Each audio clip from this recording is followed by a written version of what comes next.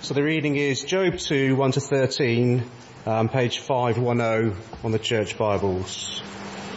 So Job 2, 1 to 13. On another day, the angels came to present themselves before the Lord, and Satan also came with them to present himself before him. And the Lord said to Satan, "Where have you come from?"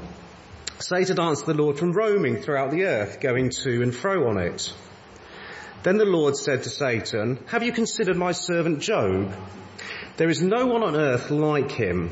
He is blameless and upright, a man who fears God and shuns evil. And he still maintains his integrity, though you incited me against him to ruin him without any reason." "Skin for skin," Satan replied. "A man will give all he has for his own life.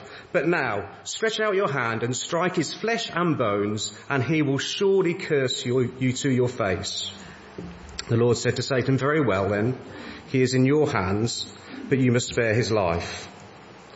So Satan went out from the presence of the Lord and afflicted Job with painful sores, from the soles of his feet to the crown of his head.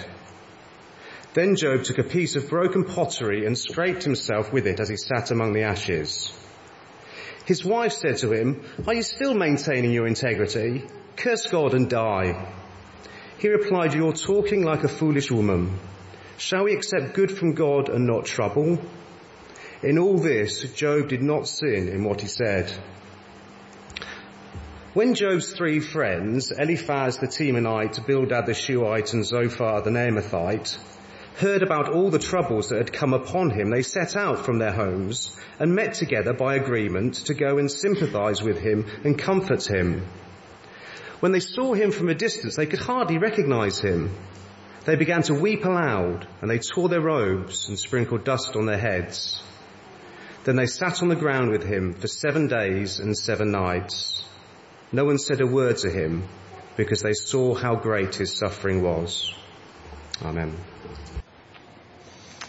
Thanks, Nigel. Well, good morning, everyone. It's great to see you, and a particularly warm welcome if you're visiting. It's great to have you with us today. We sung in that song just before this reading the words, "Breathe new life into my willing soul." Not speaking of physical life, because I suspect we're all physically breathing this morning. I hope we are. But it's talking about breathing spiritual life into our hearts. And it says, "into my willing soul." So as we start, ask yourself the question, do I have a willing spirit for the God of the universe who made me to breathe spiritual life into me this morning, to change my heart? That's our prayer as we come to this passage together.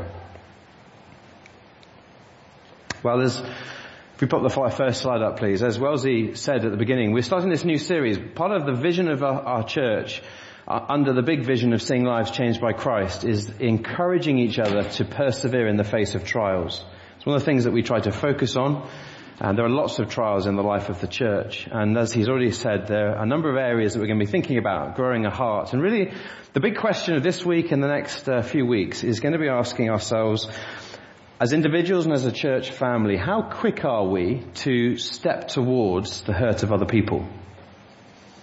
And specifically ask ourselves the question, how does the Christian gospel, the news of who Jesus is, what he's done for us, how does that shape the way that we respond to a hurting world? Because if there's a disconnect, and I believe a theological truth here of who Jesus is, what he's done, but doesn't have an impact on my life, then we perhaps have to ask the question, have I understood the gospel?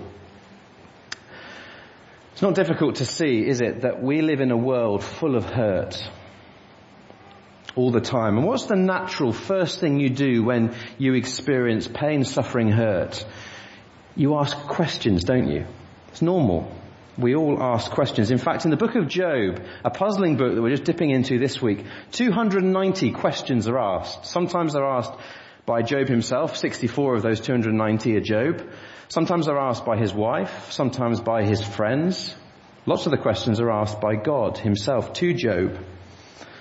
But in a world full of hurt, we also live in a world, therefore, full of questions. And you'll have your own questions about the hurt that you experience yourself or you see around you. Let's just reflect on some of these questions. The first and most obvious is the big question, why?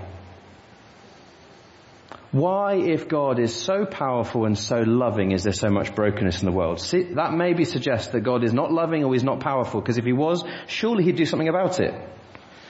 Is that not the first question perhaps we ask? And it's a very good question to ask. What about the why question of the sort of seeming disconnect we have between a biblical truth which we believe and perhaps understand up here, but we don't experience it? Here's a couple of examples. Psalm 147 says, "The Lord heals the brokenhearted and binds up their wounds." Well, what happens if you're brokenhearted and the Lord's not binding up your wounds and doesn't seem to be healing your broken heart? There's a theological truth, but you don't experience that. What about this one? The Lord is faithful to all his promises and loving towards all he has made. Here's a truth. What do I do when I don't feel that God is loving towards me? When I don't feel he's faithful towards me? There's a disconnect. What about this one? This is actually speaking of Job, where James writes his letter and he's speaking about Job, and Job says, "The Lord is full of compassion and mercy." I know that theologically, but what happens when I don't experience his compassion and when I don't experience his mercy? So there's the why question. If God was so powerful and loving, why doesn't he deal with the broken world? There's the disconnect question. I believe these truths, but I don't experience them.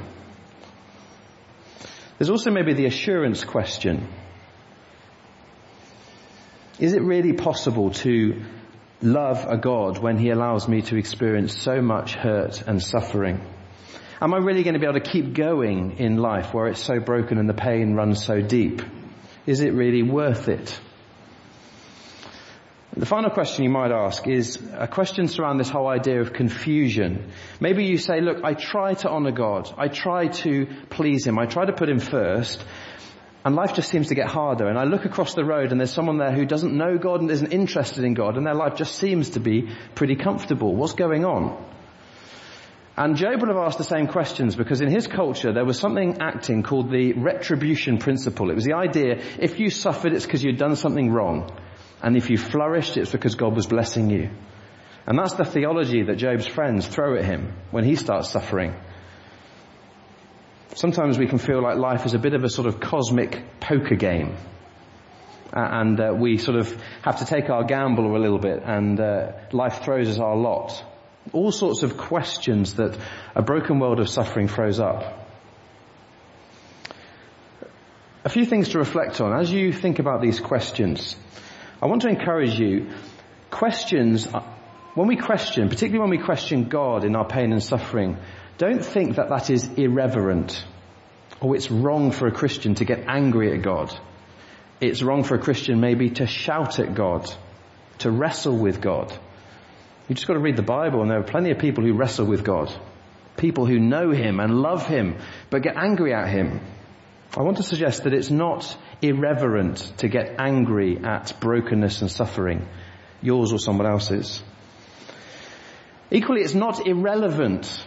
When you're suffering, God doesn't look at you and say, well, you're just small fry, you're just one person, and there's 7 billion other people, and plenty of other people have got bigger, more legitimate problems than yours, so why are you bothering to cry out to me with your little problems? He never says that. Also, when you see someone who does know and trust in Jesus, and they ask deep, deep, profound questions of suffering and faith, that isn't always, if not often, a necessary sign of a faith in crisis. Sometimes we see a mature Christian who is really struggling, and they ask really profound, deep, big questions of life. And what do we want to do as a fellow Christian? We want to draw alongside them because we're a bit worried. Maybe they're giving up their faith because they're asking a question of God. My goodness. And what do we try and do as well-meaning friends? Often we put an arm around the person and we want to fix their problem. We want to throw a Bible verse at them that will make everything okay. Sometimes when a mature Christian asks a profound question about suffering, it's not a crisis of faith. It's just a person living by faith. So actually I want us to see that asking questions of pain and suffering, crying out to God, is a sign of our humanity, not a sign of ungodliness or a sign of immaturity. Actually the opposite is true. And the Bible gives us permission, I think, to cry out to God in our brokenness. And we need to understand that. And so we're looking at this puzzling book of Job, and people ask the question, well, what is Job all about? It's a book all about suffering, people say. Well, sure, it's a book that has lots to say about suffering, but Job is not a book primarily about suffering. Job is a book primarily about who God is and how God treats us in our suffering and brokenness. And it's a wonderful book. And one of the big questions that the book of Job asks is this: what is the basis of your faith? Is it your experience of life, or is it the character and promises of God? Because if my faith is based on what I experience, then what do I do when I suffer? Oh, God's not loving. Oh, God's not powerful. And we give up. But if the basis of our faith is who God is, then we're able to cling to him in all the brokenness and pain that we experience. And so Job asked that question. It helps give us a different perspective for our life. And here's one that's pretty challenging. Maybe we don't like this, maybe we won't accept it, but the God who created us is more interested in our relationship with him than he is about our comfort. That's tough, isn't it? Surely if God loved me, he'd just want to take away all my pain and suffering. But often it's people's testimony that it's through the pain and suffering of their life that they draw closer to him. And a few people are nodding around the room as I say that, and you're people I know who suffered in profound ways. Give me a little illustration. There's lots of tents out at this time of year. People either go camping or they put up a tent to shade them from the sun. Imagine there's a tent here, okay? Imagine if I said to you, there's a dog inside this tent, and you walk round the side and you walk in the front of the tent and you look for the dog and you can't see the dog. Is it reasonable to deduce that there's no dog in the tent? Yes or no? Yes. Okay? If I tell you that there's a tiny, tiny insect in the tent and you walk round to the front of the tent and you walk in the tent and you look for the insect but you can't see it, is it logical to deduce that there's no insect in the tent? No. But why? You see, just because you and I cannot understand or see what is going on in front of us doesn't logically mean that it's not happening. Just because I haven't got an answer to the brokenness of suffering of the world doesn't mean that there isn't an answer. But you and I have to recognize our deep limitations as people who've been created, that we can ask these questions. They're really important questions to ask, but we don't always have an answer for them. And that's really important. And the amazing thing about the book of Job, you journey, it's a long book, 42 chapters. Job asked loads and loads of questions, and questions asked of Job. And the extraordinary thing is, not until right at the end does Job have any relief from his suffering. But what he does ultimately find is the God who meets him in his suffering. And that is the experience of so many people in the brokenness of our world, that God meets us in our brokenness. His love for us is not about sympathy and sentimentality. It's far more robust than that. And it teaches us about ourselves too. It reminds us that our life is messy, that we experience highs and very deep lows, that we haven't always got answers to them, that there's much that's beyond our comprehension and we won't understand this side of heaven. So that all sort of sets the scene for jumping into the book of Job. But if you've got the Job open in front of you, come back to chapter 1 verse 1. As the book opens, this wasn't read to us, but we read that we're in the land of Uz. No one knows where Uz is, but the most scholarly reckon it's in southeast Israel. Let's go with that. They're in the land of Uz, and there's this man there called Job, and he is blameless and upright. He fears the Lord and he shuns evil. Blameless here doesn't mean perfect. There's only one person who's perfect, and it's not you or me or Job. It's the living God.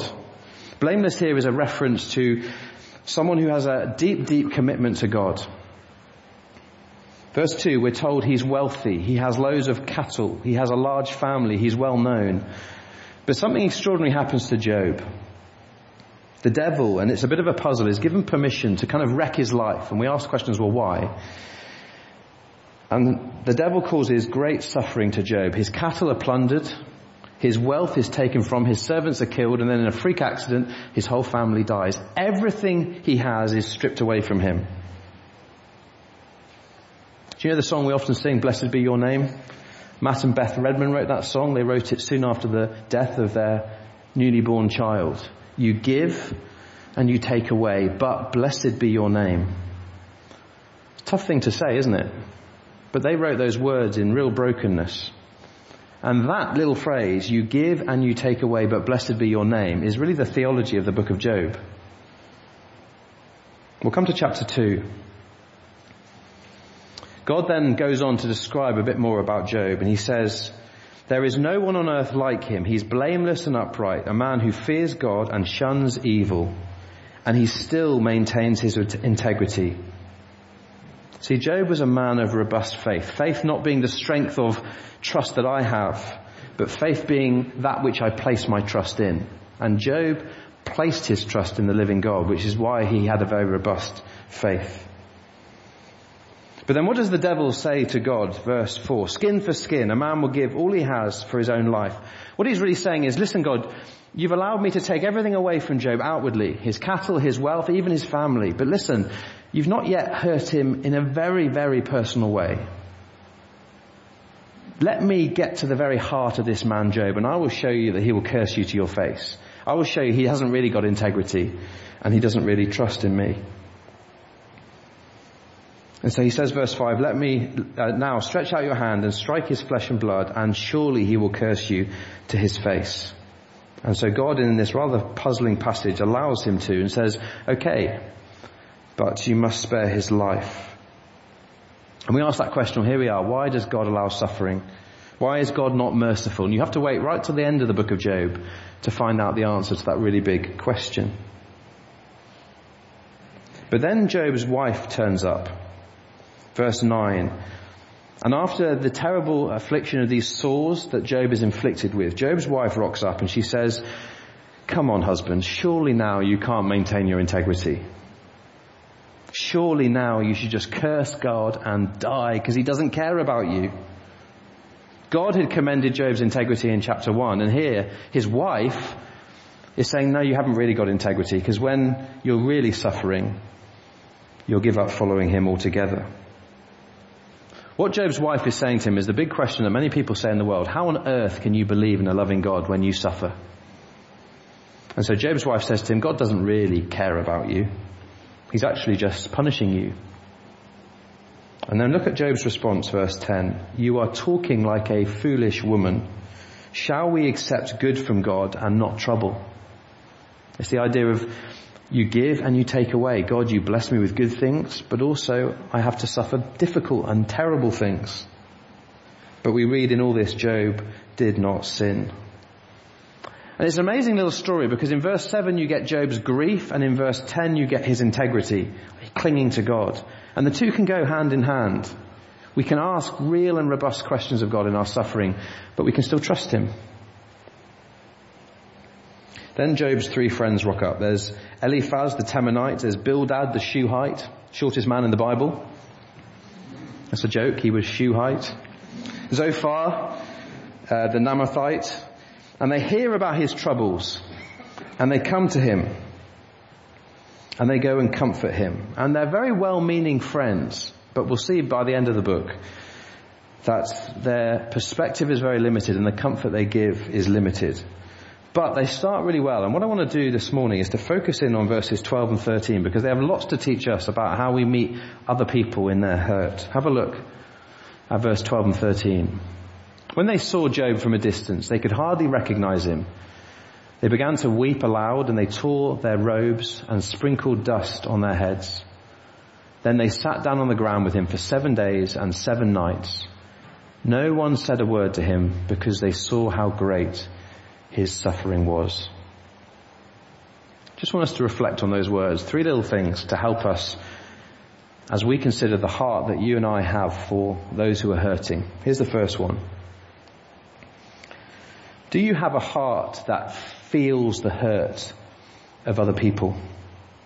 When they saw him from a distance, they could hardly recognize him. They began to weep aloud, and they tore their robes and sprinkled dust on their heads. That's a cultural sort of expression of grief. Little box here.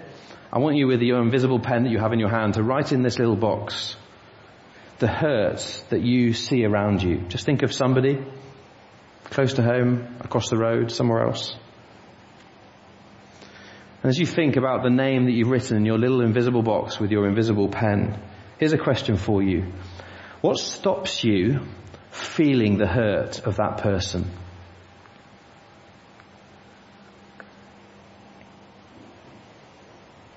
Sometimes we're so busy that we don't feel the hurt of others.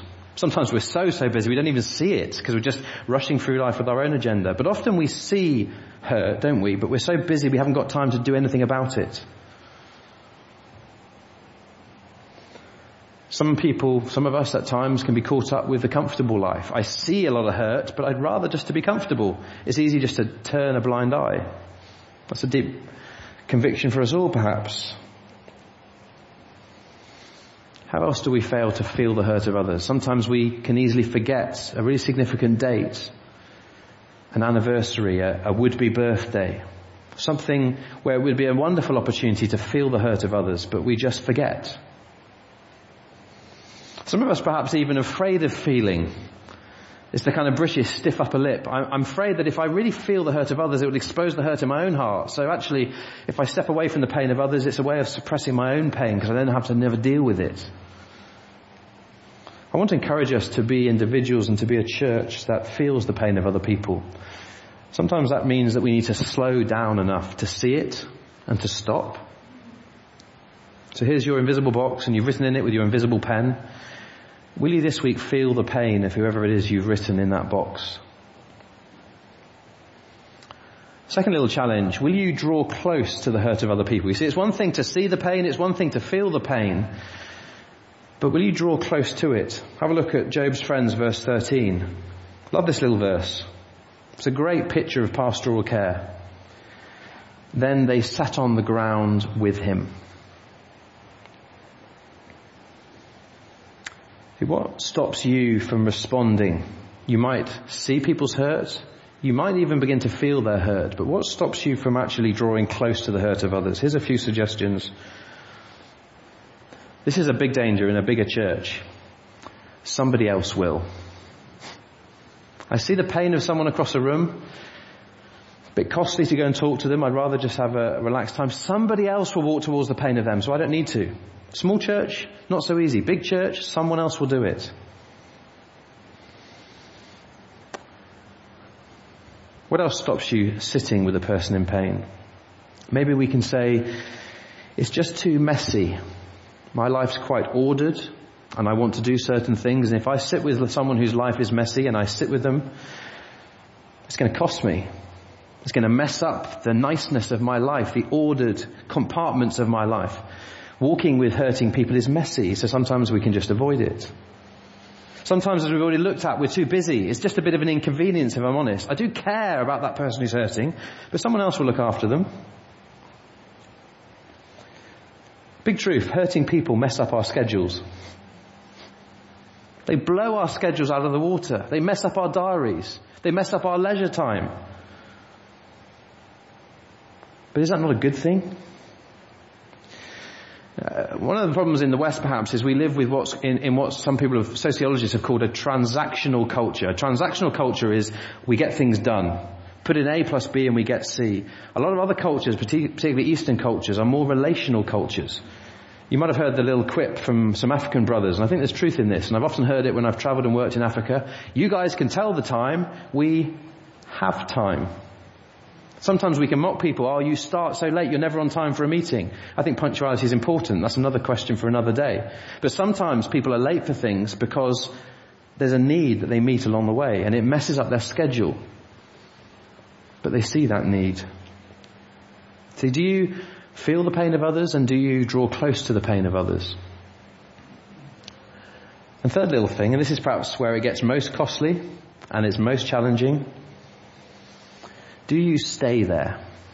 Have a look at Job chapter 2 verse 13. They sat on the ground with him for 7 days and 7 nights. No one said a word to him because they saw how great his suffering was. There's a real cost in walking alongside a person who's hurting. And many of you here will know that. There's a far greater cost at walking alongside a person who's hurting and staying there for as long as it takes. And so often we're not very good at it. Because we love people and we want to help them, but not when it really, really costs us. But we're going to come to see in how the gospel helps us with this. Do you feel the hurt of others? Do you draw close to the hurt of others? And will you stay there? Remember I said at the beginning that the book of Job is not ultimately a book about suffering. It's not even a book all about Job. And the lessons from this passage aren't primarily about how do we respond to the hurt of others, though these things are really important. The book of Job is actually a book all about God and how he responds to our hurt and brokenness.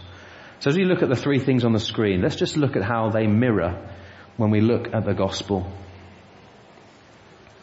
Just as I've encouraged you to feel the hurt of others, here's a truth which we need to let sink into our heart.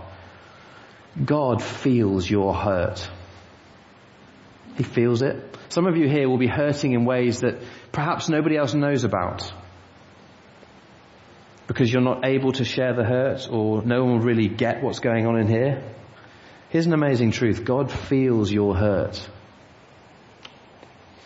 One of the verses, I think it's, as far as I'm aware, the shortest verse in the Bible. It's one of the most powerful though. 2 words. John chapter 11 verse 35. Jesus is at the grave of his great friend Lazarus. He dies, and what do we read? Jesus wept. That's all the verse says. God feels our hurt. Think of Isaiah 53, the great prophetic chapter speaking about God's suffering servant. Speaking of Jesus, the one to come, he was despised and rejected by mankind, a man of suffering and familiar with pain. Sometimes when I'm talking to people who are not Christians, they say to me, how can you believe in a God who is immune from suffering? Do you know how I respond? I can't and I don't. I couldn't believe in a God who's immune from suffering, and I thank God that I don't. I believe in a God who feels the hurt of other people. I believe in a God who, in the person of Jesus, stands beside the grave of a loved one and weeps. Another verse I've reflected on this week. Here's one for you if you're really hurting and it's a hurt inside. Psalm 56 verse 8. If you've got a pen, write that down. Psalm 56 verse 8. You, God, keep track of all my sorrows. I love this bit. You have collected my tears in a bottle. You have recorded each one in your book. Isn't that an amazing comfort? You cannot cry a single tear on your bed at night, or in a locked room where no one sees, or in your car when you drive off to some quiet place. You cannot cry a single tear and God doesn't see it and catch it in his bottle. That is the God that we're talking about. Not a God who's distant, who sort of looks down in some general sense at the brokenness of the world and goes, I really care about people. But it's a God who feels the hurt of other people, and he feels your hurt, which is why he catches your tears in his bottle. Yes, feel the hurt of other people, but before you even dare do that, know that God feels your hurt, because it's understanding and knowing that God that helps you to feel the hurt of others. Yes, draw close to the hurt of others, but don't forget that God has drawn close to you. Here we're talking about the incarnation, how the God of the universe, who has always existed, took on flesh and blood and grounded himself to get involved in the mess. You know all the red kites that fly over us all the time? I often sit in my garden and watch them. They're beautiful. Imagine if a red kite that was designed to fly decides to land in my garden and walk about. Does it for a second cease to be a red kite? No. But it's chosen to limit itself and walk along the earth, even though it was created to fly. It's a bit like that with God when he enters time and space in Jesus. It was a self-imposed limitation in taking on flesh and blood and coming to this earth. The Bible tells us that God speaks to us in many and various ways, but he has spoken most powerfully in the person of his Son. And what is one of the names of the Son of God? The Word. What do words do? They communicate. And what does God want to do? What's the clearest way he wants to communicate with a broken world? By entering into it in flesh and blood in the person of his Son. In the beginning, we read in John's Gospel, was the Word. The Word was with God and the Word was God. Speaking of Jesus Christ, the Word. And then what do you read in John 1:14? The Word became flesh and made his dwelling among us. God entered time and space. He entered the brokenness of our world. And we read of this man who entered time and space. He came from the Father full of grace and truth. He's a God who cares, and he's a God who knows about our brokenness. Feel the hurt of others, but know that God feels your hurt. Draw close to the hurt of others, but know that God draws close to your hurt. And then the real challenge was stay there.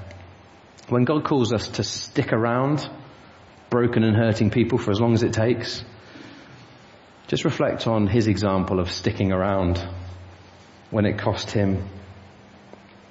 We looked at this last week, didn't we? Hebrews chapter 12, verse 2. For who for the joy set before him endured the cross, scorning its shame. We looked last week, didn't we? What is the joy that was set before the Lord Jesus that meant that he endured the cross? That meant that when in the Garden of Gethsemane he said, take this pain and suffering from me, yet not my will but yours be done. The joy that was set before him was you. It was me. It was all the people that God had created. We are his joy. And it was that joy that led Jesus to the cross. And the greatest pain, the greatest suffering that any of us will ever suffer is the suffering of separation, marked in death. We have a wonderful healthcare system. We want to give thanks for our doctors. We want to give thanks to all those who look after us. They do an amazing job. But there's one thing that no doctor can do. They have no power ultimately over death. And yet there is one man who does have power over death because he enters time and space. Not a God who's immune from suffering. Suffers himself on the cross. Not deserving it, but does it because he loves you. He loves me. And in that moment where Jesus could have walked away from the pain, he stuck about. He stayed in the garden. He stayed on the cross. And he smashed death to pieces so that you can know him. That is the God that we serve. So as we draw to a close, when you look at the book of Job, you look at Job's blamelessness and you look at his perseverance. And that is meant to be a picture of Jesus himself. You might say, oh, you're just being clever. You're making a link between Job and Jesus. Well, I'm not trying to be clever. Because twice in chapter 1, the first chapter, and 4 times in the last chapter, 42, Job is referred to as my servant. And that little phrase is used very sparingly in the Old Testament of saviour characters. And Job here is pointing us to our Saviour, the one who rescues us in our brokenness. And the amazing thing about the book of Job is that the living God who loves Job meets him in his brokenness. And so Job says in chapter 13, verse 15, though he slay me, yet I will hope in him. Suffering intensely, but I will hope. And then he says in chapter 19, verse 26, I know that my Redeemer lives. I myself will see him. Think about that little verse. Job spoke those words. How much more can you and I, if we're trusting in Christ, speak those words with great triumph? I know that my Redeemer lives. I myself will see him. And so friends, as we seek to feel the hurt of other people, let's know that the God that we worship feels our hurt. As we seek to draw close to the hurt of other people, let's know that God is not immune from suffering. He's drawn close to our brokenness. And as we seek to encourage each other to stick about and walk alongside people with the hurt they feel, as long as it takes, let's give thanks together that that's the God that we serve, one who stuck about for us and went to the cross so that we can proclaim with great boldness, I know that my Redeemer lives. Do you know, if you're here this morning and you don't know that truth, please don't leave here without really thinking about how much this matters. You might be saying, I don't want to worship a God who's immune from pain and suffering. Nor do I. And I thank God that I don't. Should we pray together? Just for a moment of quiet, why don't you consider the hurt that perhaps you're feeling in your heart? And if you're blessed at this time in life without significant pain yourself, why don't you consider the hurt of another? We don't have to look very far. Lord God, we thank you that in the person of Jesus, you see all the brokenness and hurt in our world. Thank you that you feel it. And thank you that you stick alongside us in all of our brokenness. We thank you for this amazing truth. I know that my Redeemer lives and I will see him. And Father, we pray that that would be the hope that keeps us going in the brokenness of our world. Help us to cry out to you with all of our questions. Help us to give each other permission to hurt, permission to struggle, permission to have questions, But help us most importantly to point each other to our Saviour, the one who's answered our biggest question, the one who has broken the power of death and can give life to us if we put our trust in him. Father, I thank you that my Redeemer lives. I thank you that for so many here we know that our Redeemer lives. And I pray for any person who's here for whom that truth has not yet sunk deeply in, that your Spirit would open up them up to the most extraordinary love that the God who created us had for each of us. And that even in this moment today, you would meet these people in their hurt and show them the transforming power and love of Jesus Christ. And we pray all this in his name. Amen.